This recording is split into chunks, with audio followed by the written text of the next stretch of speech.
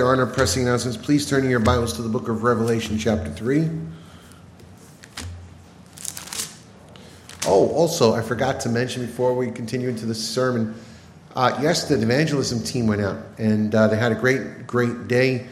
Anthony, we just want to tell us a few words how it went yesterday?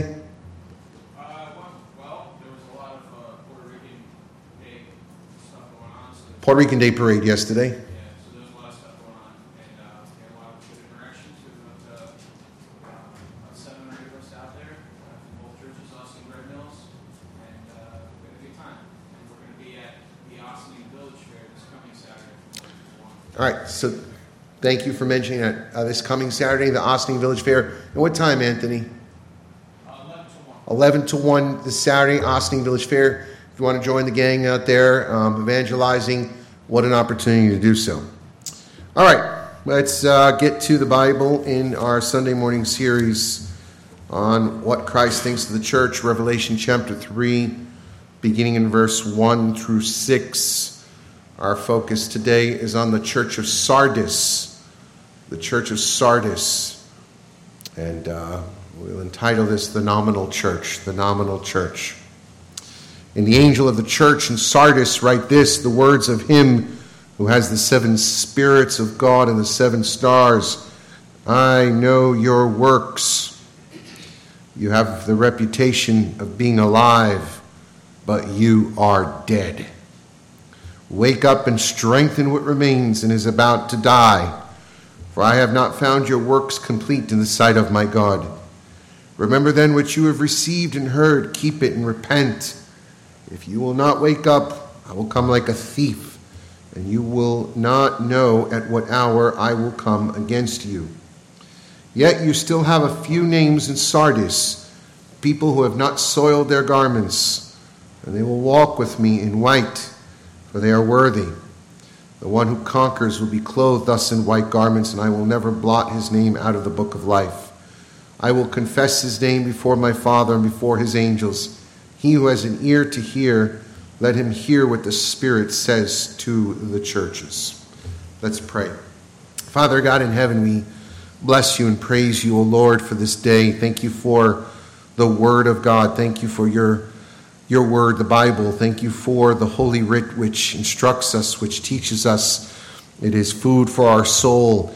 And now, O Lord, as we come to the table, O Lord, your table to feast from your word, to eat and to hear from you, O Lord, feed us, Father God, and may we hear from you, and may it be satisfying to our souls, and may the word not only fill us, but that it bring nutrition, and may it bear fruit, Father God. May we not just be hearers of the word, but doers. Speak to us, and may our minds and hearts perceive thy will, and may we be sensitive, particularly to this message. And as it says, he who has an ear, let him hear what the Spirit says. Let us hear today, O Lord. Father God, anoint my mind and my lips and my heart, and that as a preacher of the word, as a speaker of the word, it wouldn't just be merely routine, but that your Spirit would empower me and enable me to speak forth thy truth. In Christ's name, amen.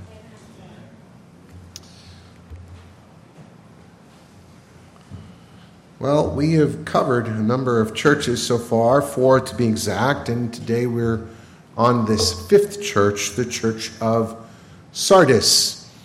And up to this point, we've looked at 4 different churches, and these churches were real churches. They existed in the 1st century, and they were real letters written directly to these churches, directly from Christ, through the medium of John the Apostle.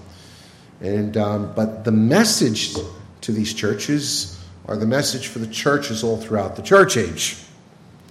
And although we may not be exactly like any one of these churches, there are implications that if we pay attention to and listen, apply to every church throughout the church age. And some more particularly may resemble a church in this list more so than others.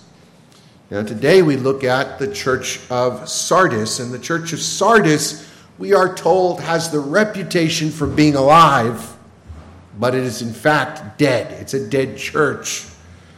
And that raises the question of what exactly the Lord is addressing. And I think that makes us consider or ponder at the very least what we look at or think is a successful or lively church.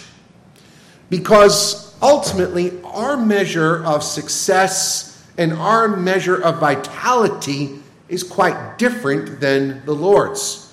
Notice the church had the reputation for being alive. Now think about that, because there are many churches that in fact today, if you were to think about it, have the reputation of being alive. They have a reputation of vitality. For example, if you were to go this morning down through Houston and Lakewood Baptist Church, you would very much think the church has a reputation for being alive.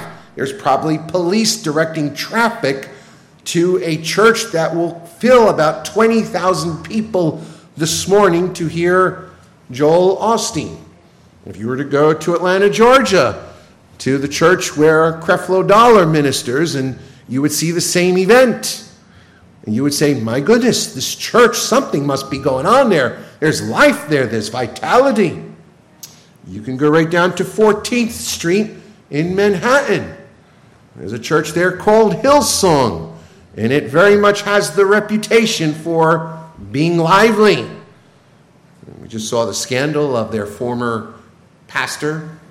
I won't mention his name, but he's known as the pastor to the celebrities, rolling with the Kardashians and rolling with the Biebers and all the other well-named gnomes and the Chris Pratts, and they have a satellite church in L.A., and it's where all the cool people go.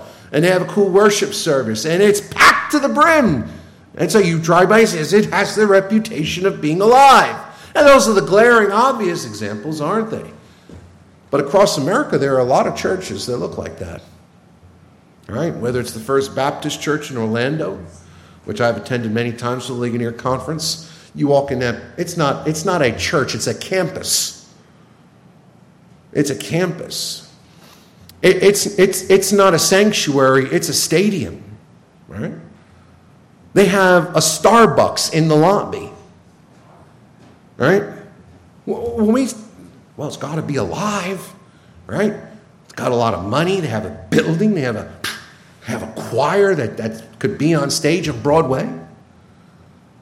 We don't have churches like that around here, but we do have churches that have reputations for being alive. The bigger churches around here, they're packed on Sunday morning. It's the churches that have the reputation as the church and the place to be in Westchester County. The real issue is, what is our evaluation and what is God's evaluation? That's the question. It doesn't matter what people think. It matters what Christ thinks. And in the case of the church of Sardis, although they had a stunning reputation, the Lord didn't think much of them. Something to consider when we think about a lot of the bigger churches in America and the mega churches. While they stand out for obvious reasons as being successful or paragons of growth, the reality is that the majority of churches in America and worldwide are less than 100 people. So do we say that those churches are not successful? Do we say that they're not alive? Do we say that they're the ones that are dead? Our evaluation systems are so different.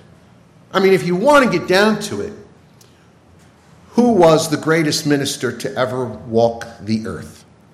Anybody? Who was the greatest minister to ever walk the earth? Not often I interact with the audience. Jesus, yes, indeed. Very good, Rick.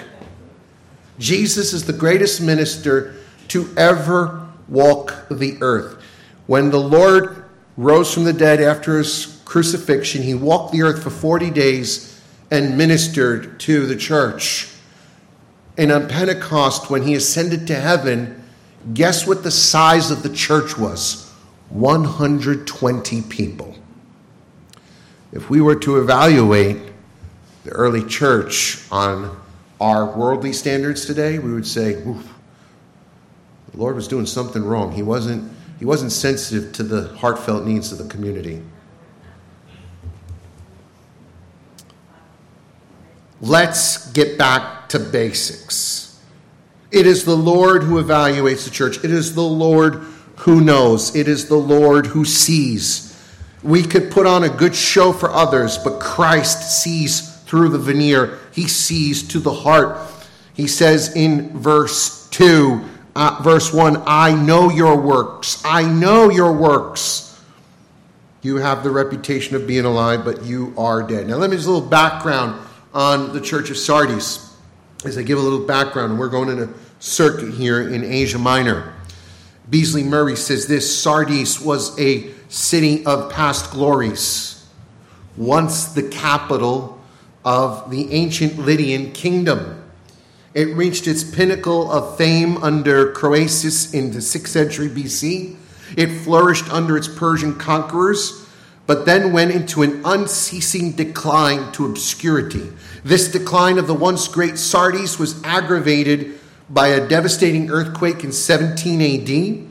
It was described by Pliny the Younger earlier in the 2nd century as the greatest disaster in human history. And despite the generous aid granted by the Emperor Tiberius, no city in Asia presented a more deplorable contrast of past splendor and present unresting decline. And the church that existed in that city reflected that very decline. It was a commercial center, Sardis, and not known for anything more than being a center where woolen goods were made and people were well trained in the art of dyeing wool. And this church that existed there was a church that was well known, it was popular, and it had a great reputation. Notice though, although it had a great reputation, the sharpest criticism, the most severe remarks that Christ makes of any of the 7 churches are directed at the church of Sardis. Now think about this. There is no mention of false teachers, right? When you look back at the other false teachers, the Lord says, I have this against you. You tolerate the Nicolaitans, the Balaamites, the Jezebel. There's no indication here that there's an issue with false teachers here. There's also no indication of any persecution or suffering or any charge of blatant, obvious sin. And so unlike all these other churches, there's nothing that stands out that's really bad. In fact, they have a reputation of being alive. This is a church that's growing. It's large. It's influential. It probably has no shortage of money, no shortage of talent. In every perceivable aspect, it was successful. But just unlike all the other churches where the Lord has nothing to say specifically that was wrong, unlike the other churches, Christ had absolutely not one good thing to say about the church of Sardis. Because even though those other churches had their issues, he said, I commend you for this. You're faithful. You persevere under trial. You hate the works of the Nicolaitans like I hate. In other words, although those churches had problems, he had something good to say about them. There was some redeemable quality. There is absolutely not one good thing Jesus says about the church of Sardis. Not one. Think about that. One of the commentators that I read made a good point. Here you have a church that existed in a region of the empire where all the other churches, all of them, were suffering persecution. Christians were being arrested. Christians were being blacklisted. Christians were being boycotted. Christians were dying in some cases. But not in Sardis. They're growing. That should be the telltale sign that something is wrong. It should always be a telltale sign that when there is a church that is popular and that is well received by the world, and that is the place where, let's say, the Hollywood celebrities want to go because it's cool, immediately that should be a red flag if something is suspect. When the world hates Jesus, and Jesus says the world hates him, and yet you have a church where the pastor and its congregation are loved by the world, something is wrong.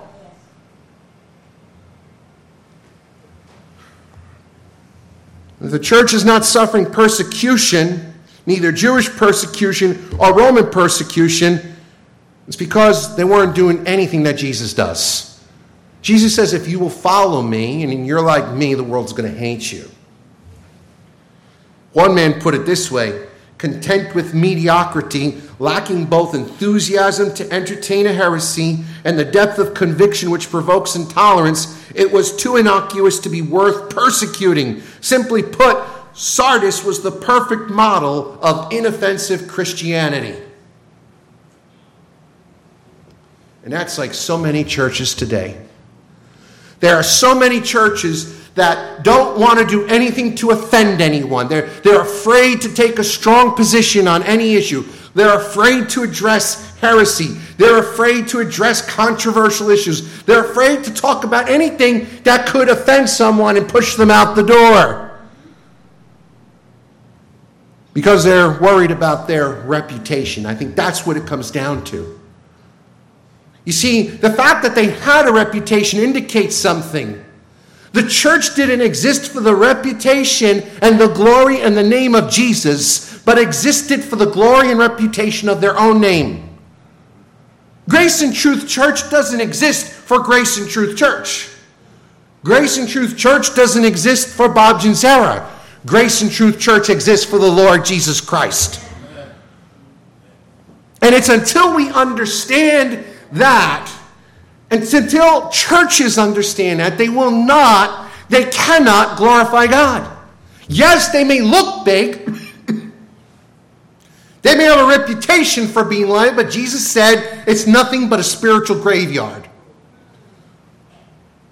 It doesn't matter how great your worship team is. It doesn't matter how gifted and eloquent and funny your preacher is. It doesn't matter how many people you have on staff. Is the name of Jesus Christ being lifted up?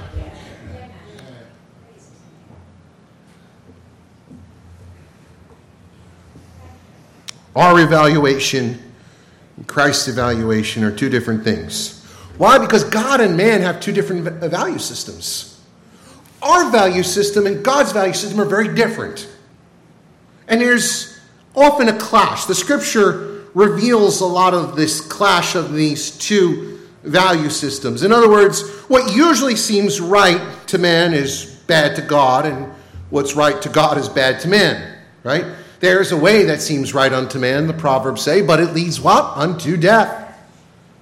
Trust in the Lord with all your heart and lean not on what? Your own understanding. Why? Because our value system and God's are very different. Notice what the Lord says in Luke 6:26. Woe to you when all people speak well of you, for so their fathers did to the false prophets. Woe to you when men speak well of you. Is that what you want? You want the praise and adoration of men? Or Luke 9:48, he who is the least is the greatest, and he who is the greatest is the least. The humble will be exalted, the exalted will be humbled. It's an inversion of value systems. What we look down upon, God esteems. What we exalt and esteem, God looks down upon. And that's exactly what the Lord says in Luke 16:15. What is exalted among men is an abomination in the sight of God. I think the answer to the spiritual death of this church is found in the second half of verse 2. He says, I have not found your works complete in the sight of my God.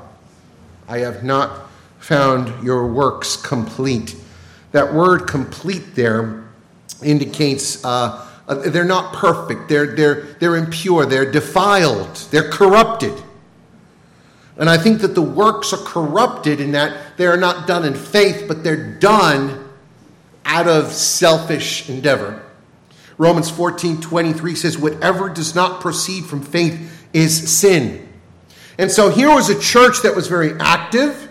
They were doing a lot, I'm sure. They were very busy, I'm sure, but their motives were wrong. They were not doing it for the name of Christ, they were doing it for themselves. Church was nothing more than a business. And I got to tell you, this confronts the modern church growth model.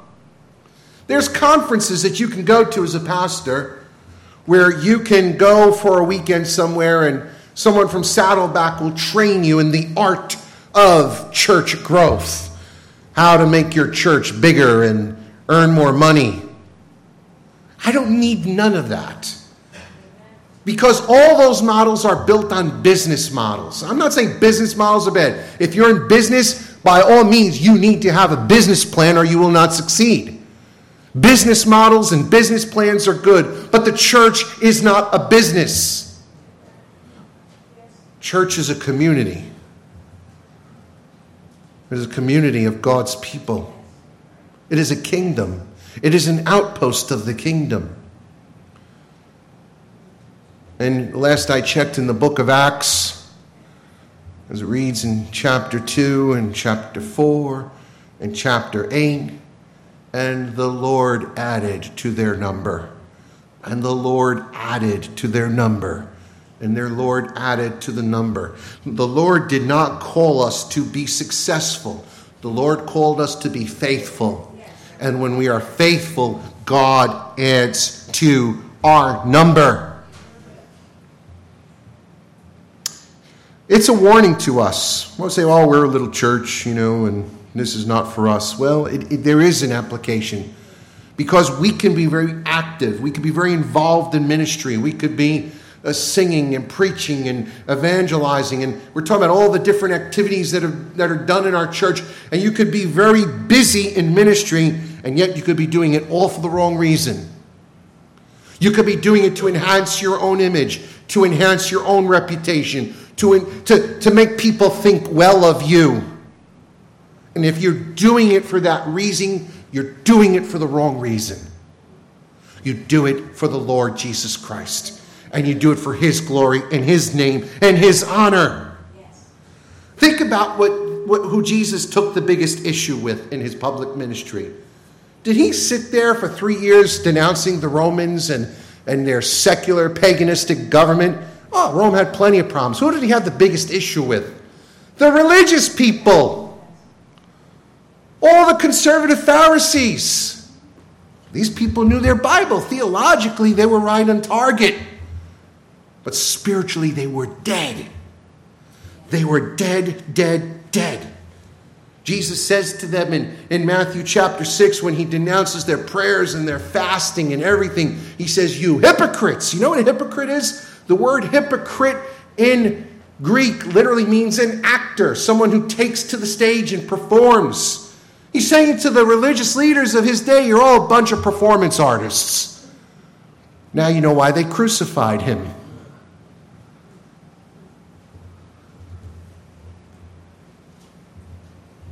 How many take to the stage of religion and put on a show?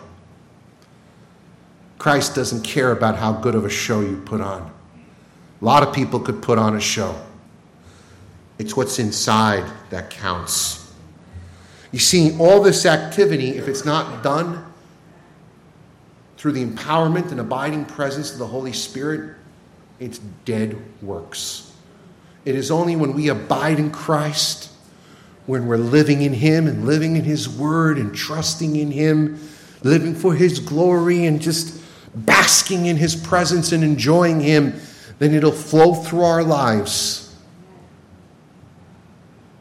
And it's not about impressing you or anyone else. It's about impressing the King. Jesus said to the Pharisees in Matthew 23:27, woe to you, scribes and Pharisees, for you are like whitewashed tombs, which outwardly appear beautiful, but within are full of dead people's bones and all uncleanness. So you also outwardly appear righteous to others, but within you are full of hypocrisy and lawlessness. That was the church of Sardis. The church of Sardis was the spiritual descendant of the Pharisees. And there are so many churches like that. Outwardly beautiful, inwardly dead. We must examine our own hearts before the Lord. What are our motives? Very easy to point the finger outwardly. Remember, whenever you point one outward, there are four pointing back at you. What does the Lord say of us? What does he think of us? That is the question. That brings us to the warning. Here's what the warning of the Lord is. So in this church that Christ had nothing good to say, he says in verse 2, "Wake up and strengthen what remains and is about to die, for I have not found your works complete in the sight of my God. Remember then what you've received and heard, and keep it and repent. And if you will not wake up, I will come like a thief, and you will not know at what hour I come against you. Yet you still have a few names in Sardis, people who have not soiled their garments, and they will walk with me in white, for they are worthy." This is actually good news. It means there's hope. There's a few people in the church who still are saved. There is a faithful remnant within the church, and there is hope. But guess what? He says something of them. They're sleeping. You know, often in the Bible, sleep and death kind of are synonymous, right? When Jesus goes to Lazarus, when they call him to Lazarus' death, he says he's not dead, he's sleeping. Right? It talks about in 1 Corinthians 15 and 1 Thessalonians 4 that those who are dead in the Lord are asleep and will be woken up one day. And so the idea of sleep overlaps sometimes. Well, there's two reasons for that. Number one is that when you're sleeping, it resembles a dying person, right? You can't quite tell. You know, if someone dies and you see them, they die in their sleep, are they awake, are they alive? And it's not until you check their pulse that you know whether they're living or they're dead. And so here was a church that for the most part was filled with unconverted people. They were mostly dead people in the church. But there were some people who were regenerate, some people in the church who were converted, some people who were born again, but they were asleep. And so you couldn't tell the difference between the dead and the living. The only way to tell the difference is to check their pulse. And that's the question. How many people in the church still have a pulse? Whose heart is still beating for Christ? Spiritual slumber is spiritual apathy. We're asleep. We're lazy. We're not in the Word. We're not praying. We're not involved in the ministry of the church. We're not involved in the life of the church. We're not in fellowship with the church. We're not actively engaging our mind and engaging and receiving the means of grace in our life. We're asleep. And notice the concept of sleep and the thief of the night comes in. It's the same language the Lord used often in his warnings about the second coming. Behold, I come like a thief in the night. But all those warnings of Christ coming like a thief in the night are messages of judgment to the unbelieving world. It's a reminder that when Christ comes, he'll come suddenly. You don't expect the thief to come in the middle of the night, right? If you wake up in the middle of the night and someone's in your house, it's unexpected, it's frightening, it's scary, you're asleep, you're stumbling out your door. And even if you have a firearm to defend yourself, you're fumbling because you're scared and you don't know where you have it and you don't know if it's loaded.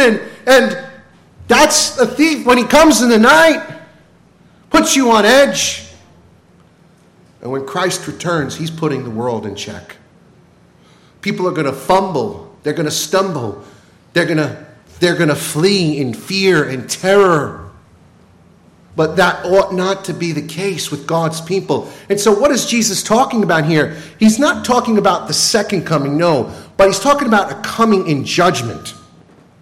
And the Lord comes in judgment, in many judgments. He comes in judgments upon nations, and he comes in judgment upon churches.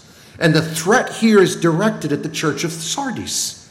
I'm going to come and I'm going to bring judgment, and it's going to come in swift and sudden and quick, and it'll catch you off your guard, and no matter what you try to do, it's too late. Here's the warning. Turn with me 1 Thessalonians chapter 5.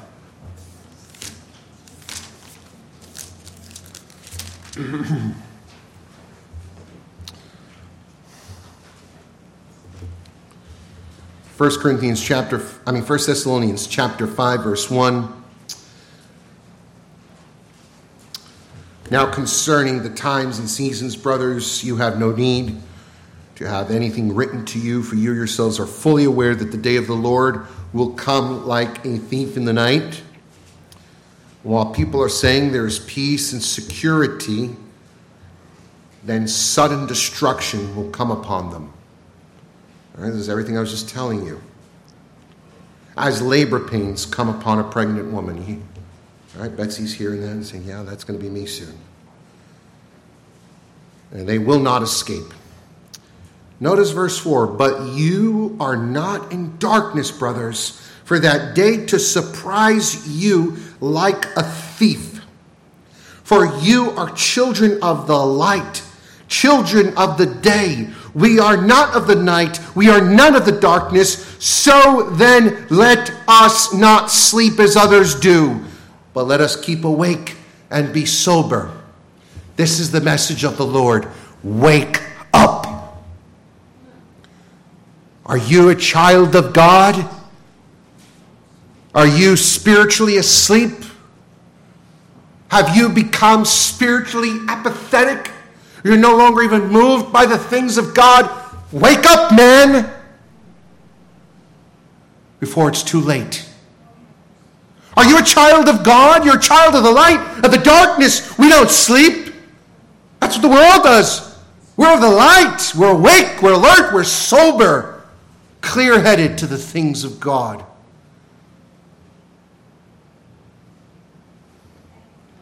You see, Satan does a number on us. If he doesn't get you through persecution, he gets you through seduction. He lulls us to sleep with comfort. One of the problems here in America, and I feel it too, I feel it. Yes. We are too comfortable. Yes. We're like Israel in the days of Amos on our ivory couches. We don't understand what it is to be a Christian on the run. We don't understand what the church in China is going through. We don't understand what the church in Nigeria is going through. We don't understand what the church in Pakistan is going through. They don't have the comforts we have, but they're alive. We're sleeping. There's a slumber, and the Lord says, wake up. Strengthen what remains. In other words, there's hope. There is hope. It means that within the church that some of us may be asleep, but there is the potential to get out of this stupor.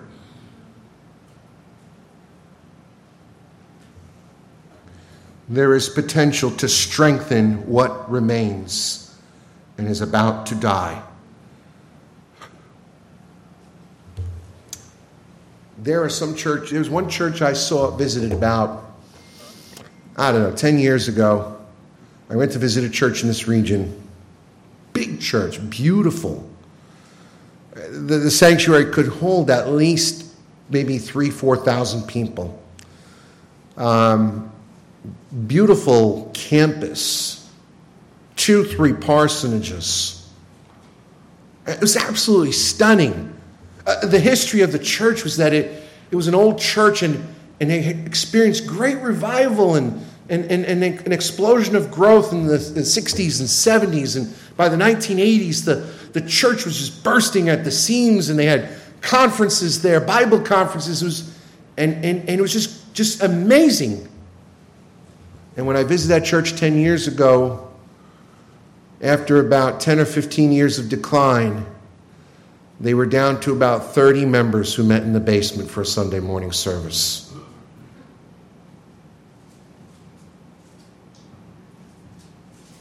Strengthen what remains before you die.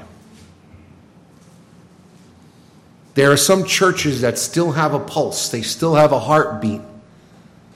But if they don't strengthen and revive and bring themselves back to health, they will die. And the only thing that's going to inject health into a dying church, into a sleeping church, is the Holy Spirit of God. But when the Holy Spirit is grieved, you see what happens is the Holy Spirit becomes grieved. The Holy Spirit becomes quenched, right? We're told, do not quench the Holy Spirit. How do we quench the Holy Spirit? When we become more like the world and less like Jesus.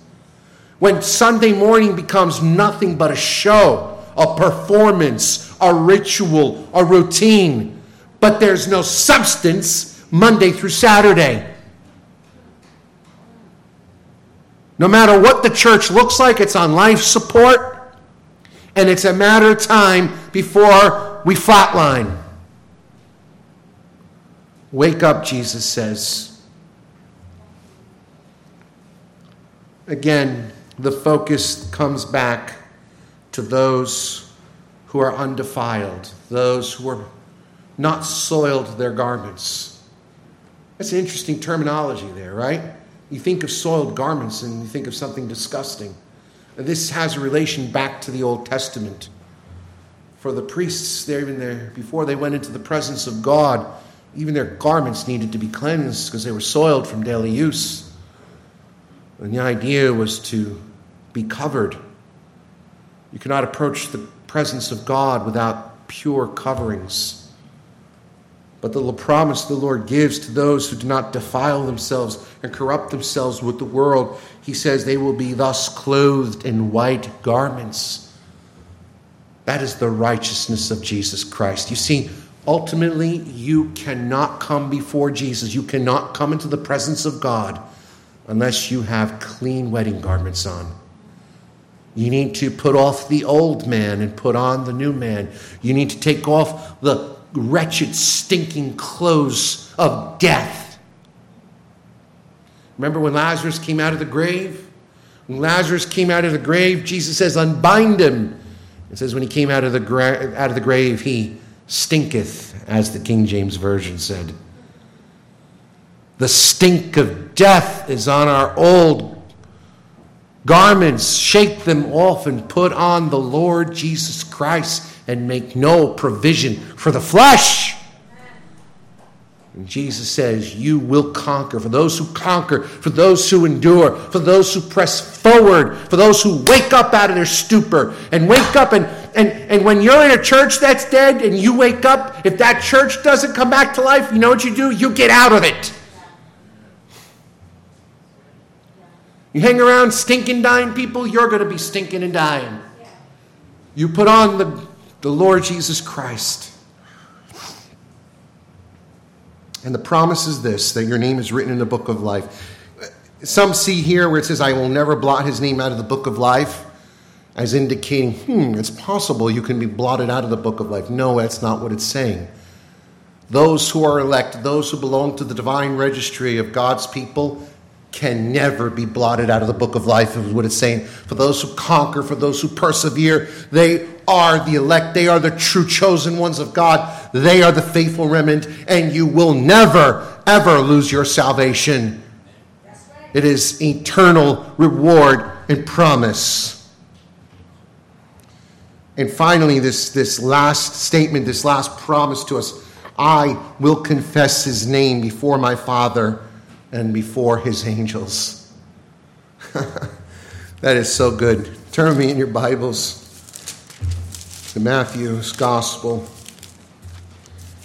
chapter 10.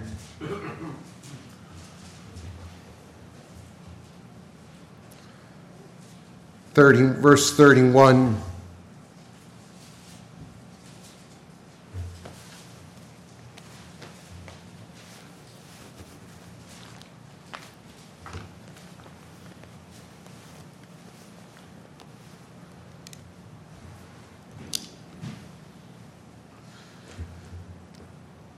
Fear not, therefore, for you are of more value than many sparrows. So everyone who acknowledges me before men, I will acknowledge before my Father who is in heaven. But whoever denies me before men, I also will deny before my Father is in heaven. Hallelujah. The warning is pretty clear. If you're ashamed of Jesus in this world, he'll be ashamed of you before the Father and the angels of heaven. If you are proud of Jesus, if you faithfully and boldly proclaim Jesus, he will acknowledge you before his Father and the angels of heaven.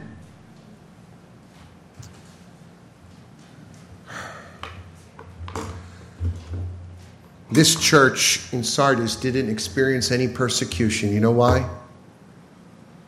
Because it was a church that wouldn't take a stand for anything. They wouldn't dare go against the waves of the culture.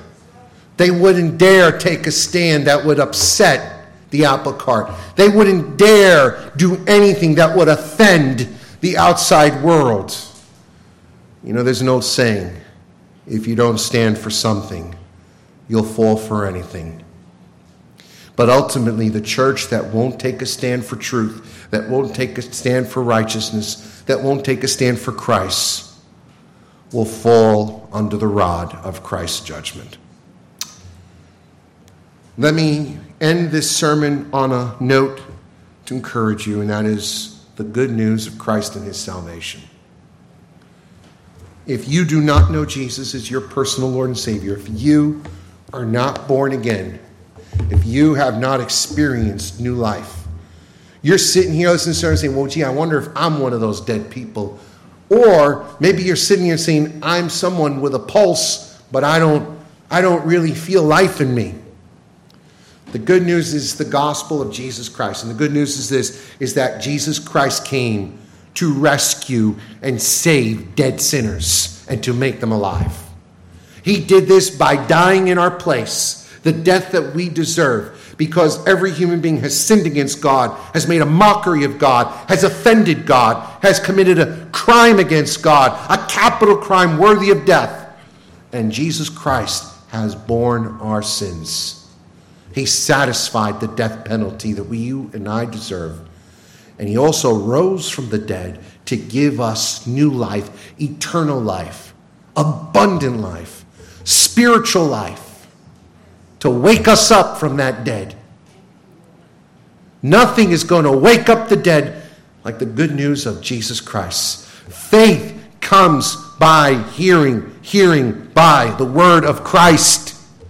And it is this word, the gospel, that breathes life into the dead sinner and converts and regenerates.